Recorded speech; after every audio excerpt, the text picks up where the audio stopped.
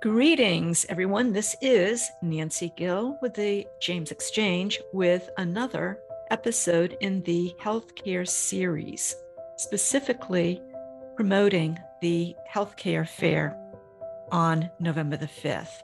I have with me today David McNair, who is with JABA, or Jefferson Area Board for Aging. Welcome, David. Welcome. Thanks for having me.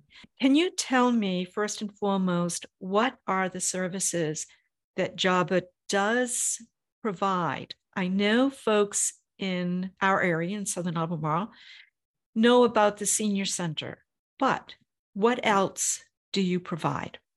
Okay, well, you ready? I am ready. Okay, well, yes, we have the community senior centers, and it's important to note that those senior centers are, yes, located in Southern Albemarle, but also in Nelson County and Fluvanna County and Louisa County and Greene County and in Charlottesville. So we run all those different senior centers. We also have two what we call rec centers where seniors who need a little extra help have a very similar sort of place to go to socialize and be able to meet their needs while they're still living at home. From there, call us up anytime at our senior, helpline, and whatever kind of issue you have related to aging or caregiving, there's someone who's going to answer your question and point you in the right direction for either JABA programs or resources. We operate kind of like a helpline for all kinds of issues that people may have, and we can either direct you to JABA services or other resources in the community. That's a big part of what we do. We also operate a home delivered meals program that's free to people who qualify. Right now, we're offering Medicare insurance counseling. That's become very big. We just opened up a new office at the Fashion Square Mall in Charlottesville, where we're taking appointments and offering free counseling for people who want to sort of update their insurance coverage or people who are getting new insurance coverage. It's a big deal for people. We also, it's not just older people, we also do ACA counseling just for regular insurance. If you want to get insurance through through Obamacare, you can do that, have free counseling for that too. We also have a long-term care ombudsman program where we advocate for people living in assisted living facilities, and standing up for their rights or making sure they're okay.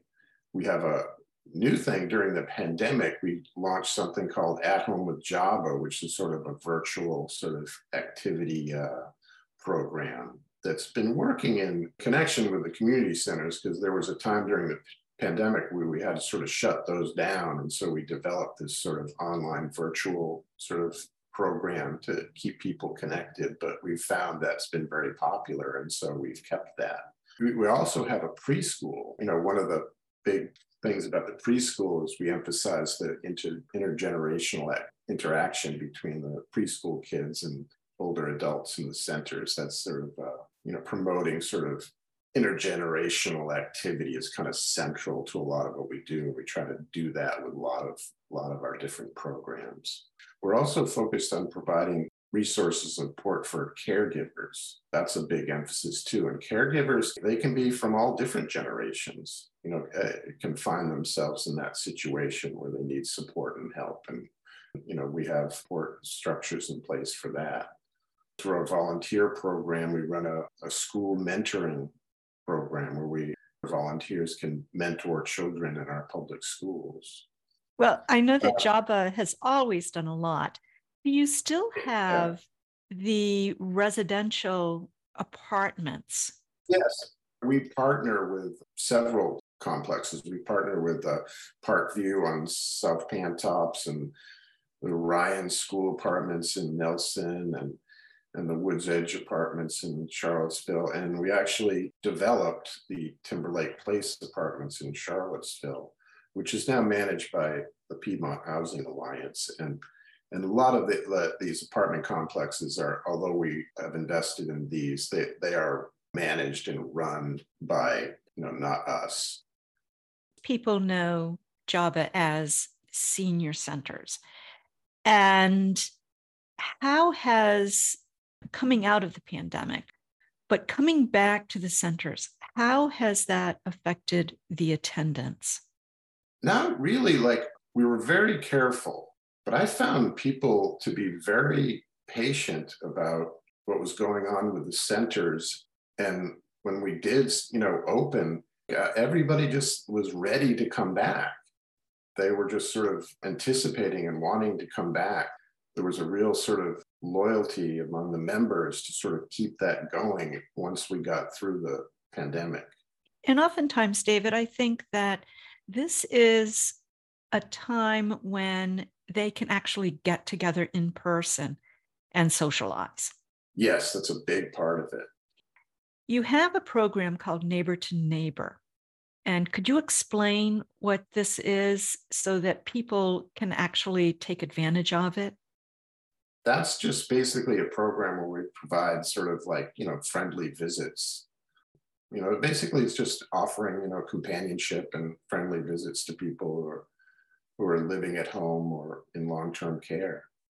I think that's a very important service that you offer, especially in rural communities where people just don't live in close proximity to one another. Is there anything else that you can think of that folks should know about JAVA? We're an advocacy organization in a way too. We play a central role in this organization that was started, the Charlottesville Area Alliance, and it's kind of a group of local organizations that have come together to try to encourage more age-friendly infrastructure planning and services for communities and local governments. And we just recently had a campaign last month focusing on ageism and trying to educate people about ageism and how that can be harmful to older people. Isolation is a big thing. Isolation, focusing on the dangers of isolation, and elder abuse also, which was particularly challenging during the pandemic because we had to tell people to isolate at home, knowing that isolation could be harmful. It was a very difficult sort of time at the same time. Well, thankfully, the senior centers are reopened. People are going back to church and basically trying to get back to a normal everyday living situation. And I want to thank you for joining me today in explaining what your organization does. Sure, no problem. Thank you for having me. Hey, it's been a pleasure learning more about what JAVA does. And with that, I will bid you a farewell. Okay, goodbye. Thank you.